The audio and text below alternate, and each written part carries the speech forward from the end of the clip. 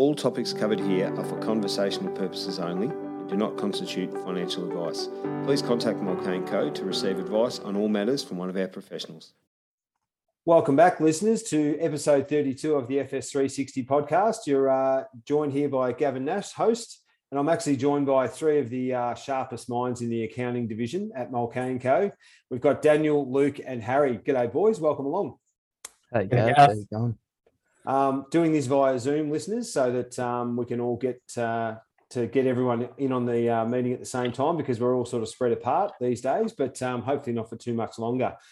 But today, listeners, we wanted to go through the topic of cryptocurrency, particularly the tax implications of cryptocurrency and profits and all that sort of stuff. It's becoming a popular way of investing your money these days. So I'm going to throw it to one of these guys to give us a little bit of an overview on what cryptocurrency is for anyone that's not sure. But look, the guts of the episode today will be about the tax implications. So I'll throw it to you, Daniel. Well, Gav, cryptocurrency, what a topic these days. I think it's really taken the world by storm, and I think almost everyone really knows what it is. But if you don't really, it's just a token that's decentralized these days. Government doesn't have much control over it, and I think that's appealed to a lot of investors to really try and get in the doors and try and get into this new sort of investment. What's happening out there is a lot of different people are investing in cryptocurrency, maybe without quite the amount of knowledge that they need to. They might have enough knowledge because their mates explained to them what it is, but the tax implications is really where we're interested, because if you make a gain, it's going to be taxable, isn't it? Yeah, that's right. Look, there's probably a few different ways how the ATO view the way the profits that you're making on these coins or tokens really varies probably to the extent that you're doing it. And now, look, we probably all, and Harry, you're one of the younger guys here, have a lot of mates who might say this is a really good coin to buy it, goes up in value, then they sell it. So what then happens after that? And you've made $1,000, how much tax do you have to pay on that, and how do they work it out? Now, personally, my view is the ATO is a bit outdated on the way that they view these coins, and obviously it's a brand new technology, if you like, and they're trying to apply old historic taxation law to it. So it's quite difficult. And also, from our experience, the record keeping that's been used or implemented mainly by the exchanges that people use to buy these coins and tokens is pretty terrible, which puts a lot of pressure back on the individual to make sure that they're recording when they're buying things, selling things, and working their way through the world of crypto, because it's new, it's exciting, but then when you have to sit down and do your tax return, it can be quite daunting. And I think part of the, Harry, you might be able to answer this one, being a younger person than some of the rest of us on this call, but why is it so attractive to people, let's say at your age, is it because there isn't a bank in the middle, there's no government in the middle? Is it because it's almost like the crowd or the network itself, the blockchain network is sort of keeping an eye on things?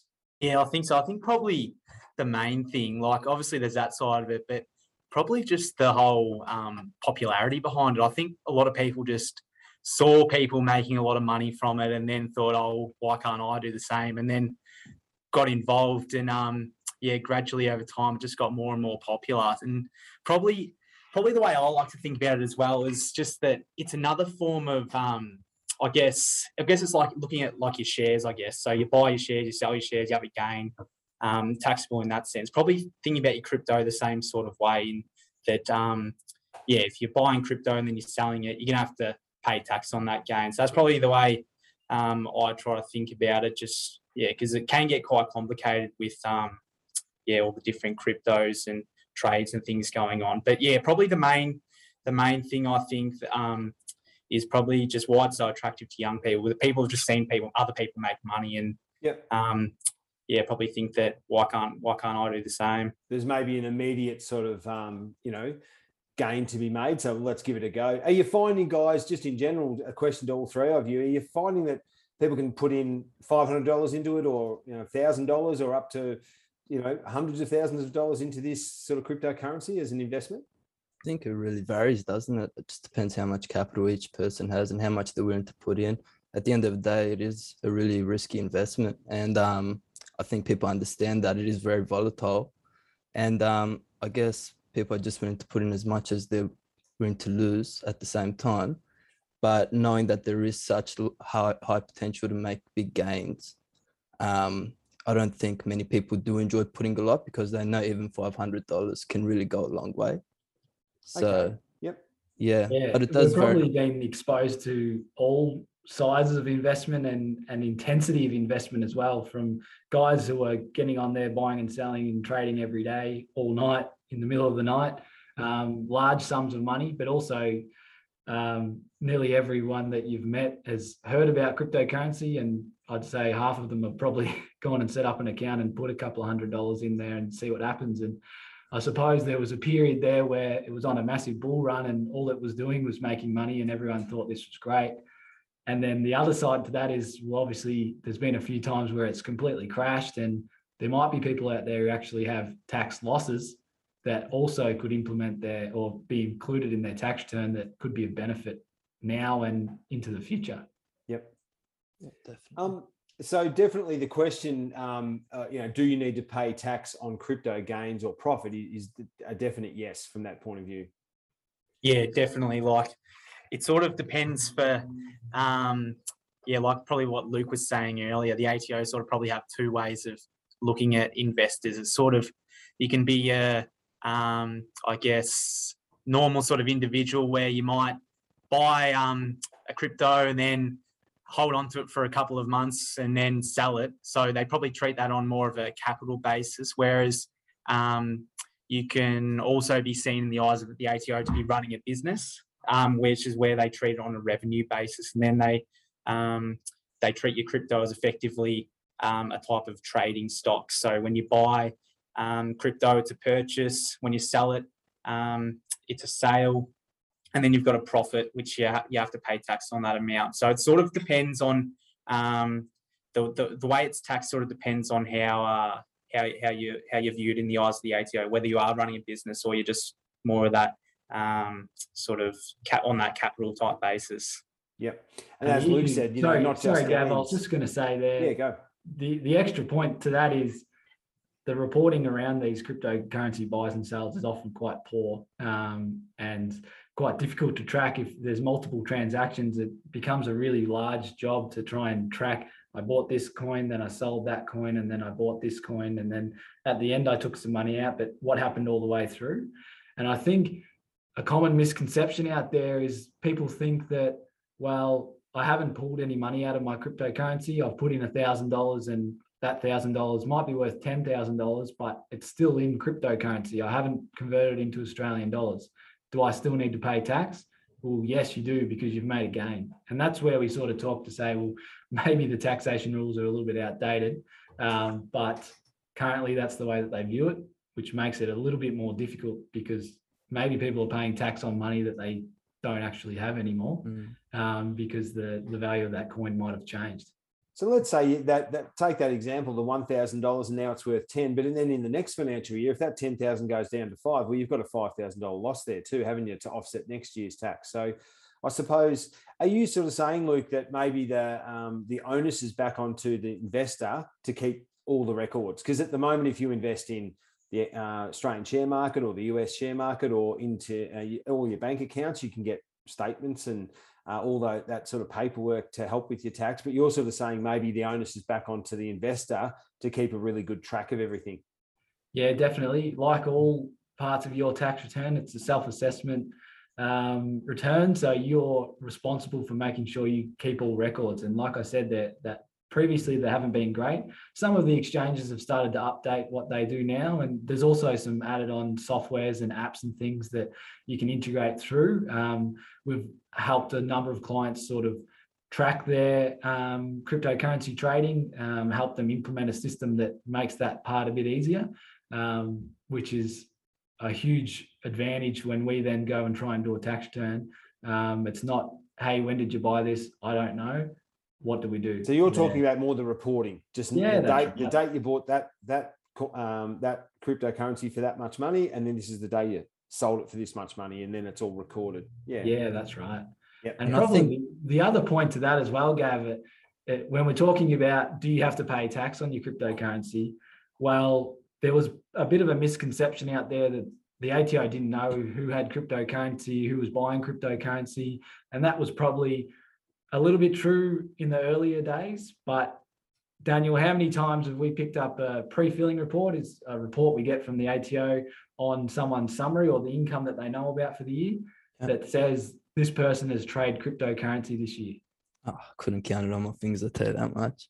It's been so many times. It's the ATO tracks everything. Everything's linked these days to your bank accounts, and everything's electronic these days, as we're saying. So I think the ATO knows any sort of income or expenditures that are going out of your account these days. So it's very hard to keep anything away. It's not.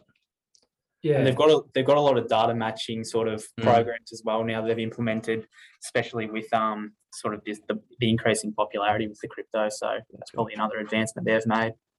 Yeah, a lot of these exchanges, when you set them up, they'll ask for a lot of personal details about you, which often then flows back to the ATO, which then they can link that to say, well, they mightn't have all the detail of how much money you've invested and if you've made a gain or not, but they definitely know that you're trading, which we would expect if you haven't reported something in your return, you might get a tap on the shoulder to say, hey, we want to come and have a look at this.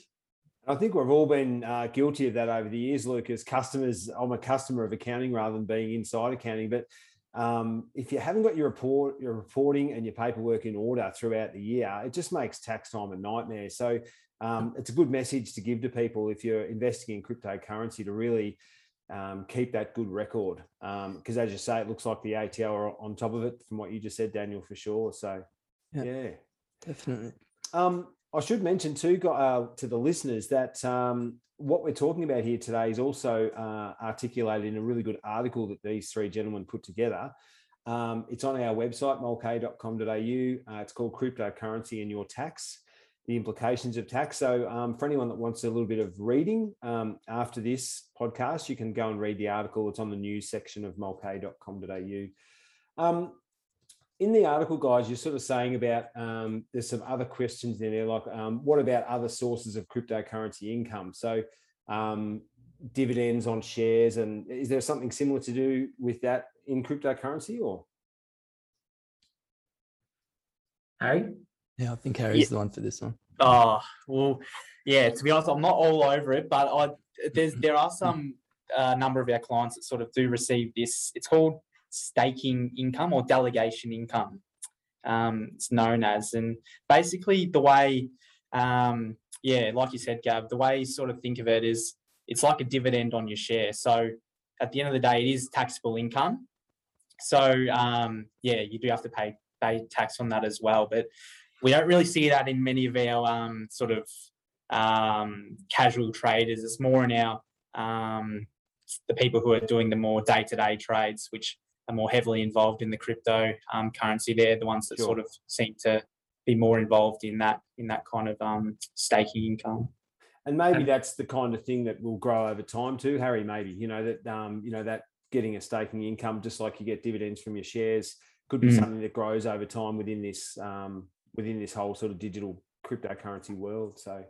The other more popular one there, Gav, is probably the one that other people have heard about, is probably mining cryptocurrency and how all that works. And again, essentially you're receiving an income from doing that, and you're receiving a cost base for your coin as well.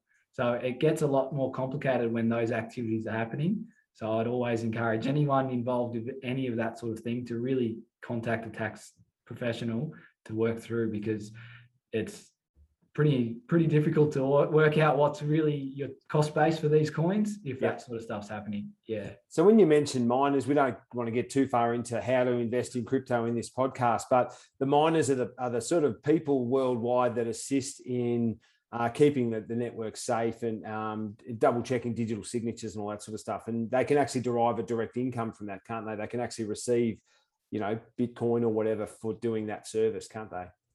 Yeah, obviously all cryptocurrencies are slightly unique and have different purposes, but without getting too bogged down in the detail of it, if you don't know, you probably don't need to know. But no, exactly.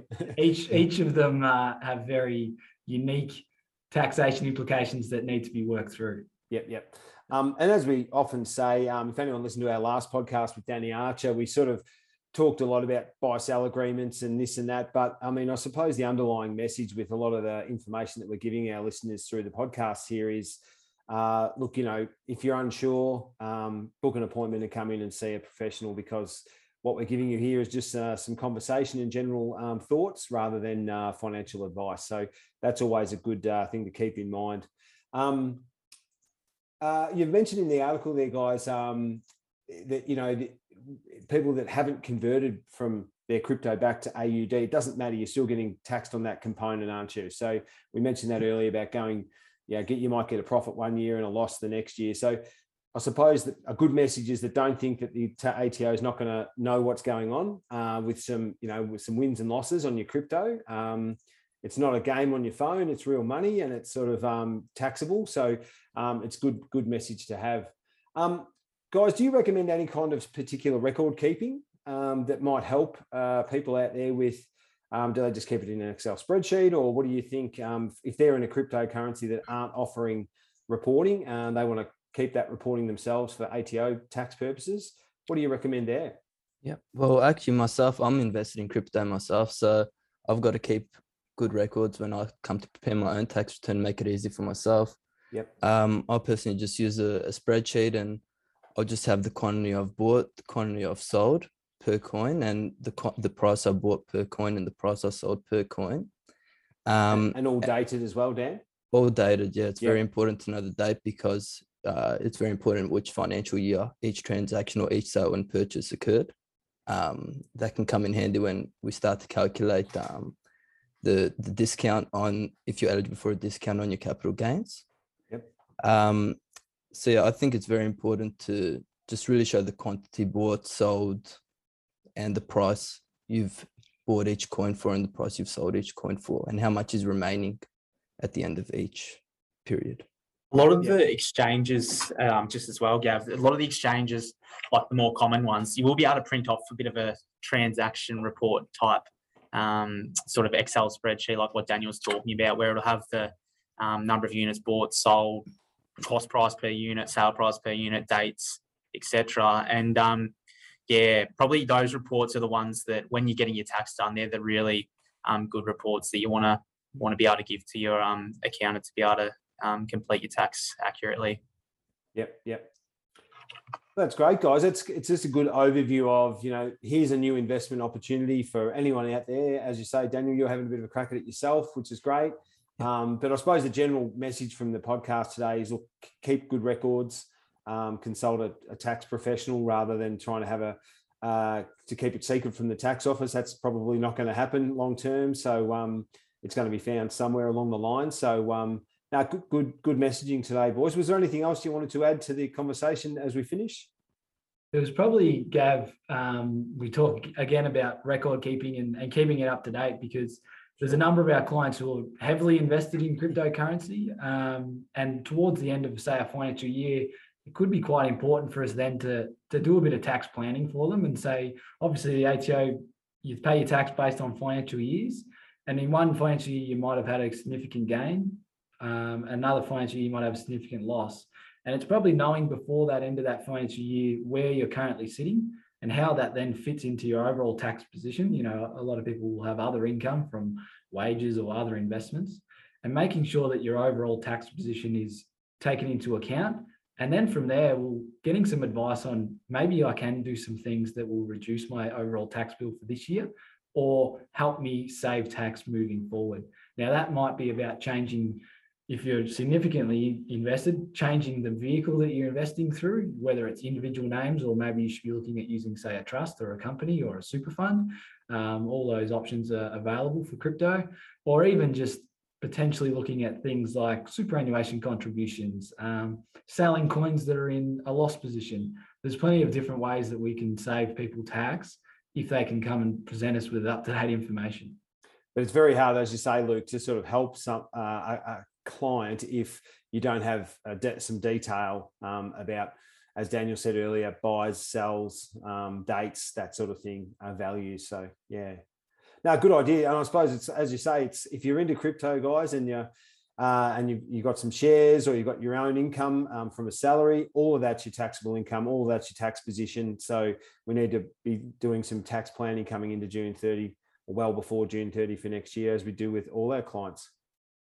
That's right. Yep. And look, talking about it now, if we had this conversation 12 months ago, it'd be probably a little bit different. And in 12 months' time, I'm sure it'll be completely different again, because the world in crypto just keeps changing and evolving, and people are making lots of money or not making much money, or the businesses that are growing from cryptocurrency are huge. So yeah, I think it's an interesting space that if you're in there, you should be keeping up to date with the taxation of these as well. Yep. Just don't disregard it, like probably quite a few investors are at the moment. So that's why the podcast exists, guys. We just want to give good information out to our client base here at Mulcahy & Co. So thanks for your time today, gentlemen. And thanks for the article. As I mentioned earlier, mulcahy.com.au news page is one of our most recent articles, is the tax implications of cryptocurrency, written by these three fine accountants in front of me. So thanks again for your time, boys. Thanks, Gav. Thanks for having us, Gav. Have a great weekend. We're coming into AFL Grand Final. So can I just get a tip off each of you before we finish up? Melbourne 25 points. Luke's on Melbourne by 25. I'd say the Doggies maybe by 18. Doggies by 18. Doggies by 4. Doggies by 4. Well, I'll go Melbourne by 4. There you go. I think the Demons will win it. The good thing about podcast, this is going to be online next week after the grand final, so it's going to make two of us look stupid. So that's good. Thank you, gentlemen. Thanks for your time. Thanks, Gav. Thanks for having us, Gav. See you guys. You've been listening to the FS360 podcast, brought to you by Mulcahy & Co. Financial Security 360 is at the centre of what we do at Mulcahy & Co. If you'd like to speak to one of our professionals about a range of individual and business needs, give us a call.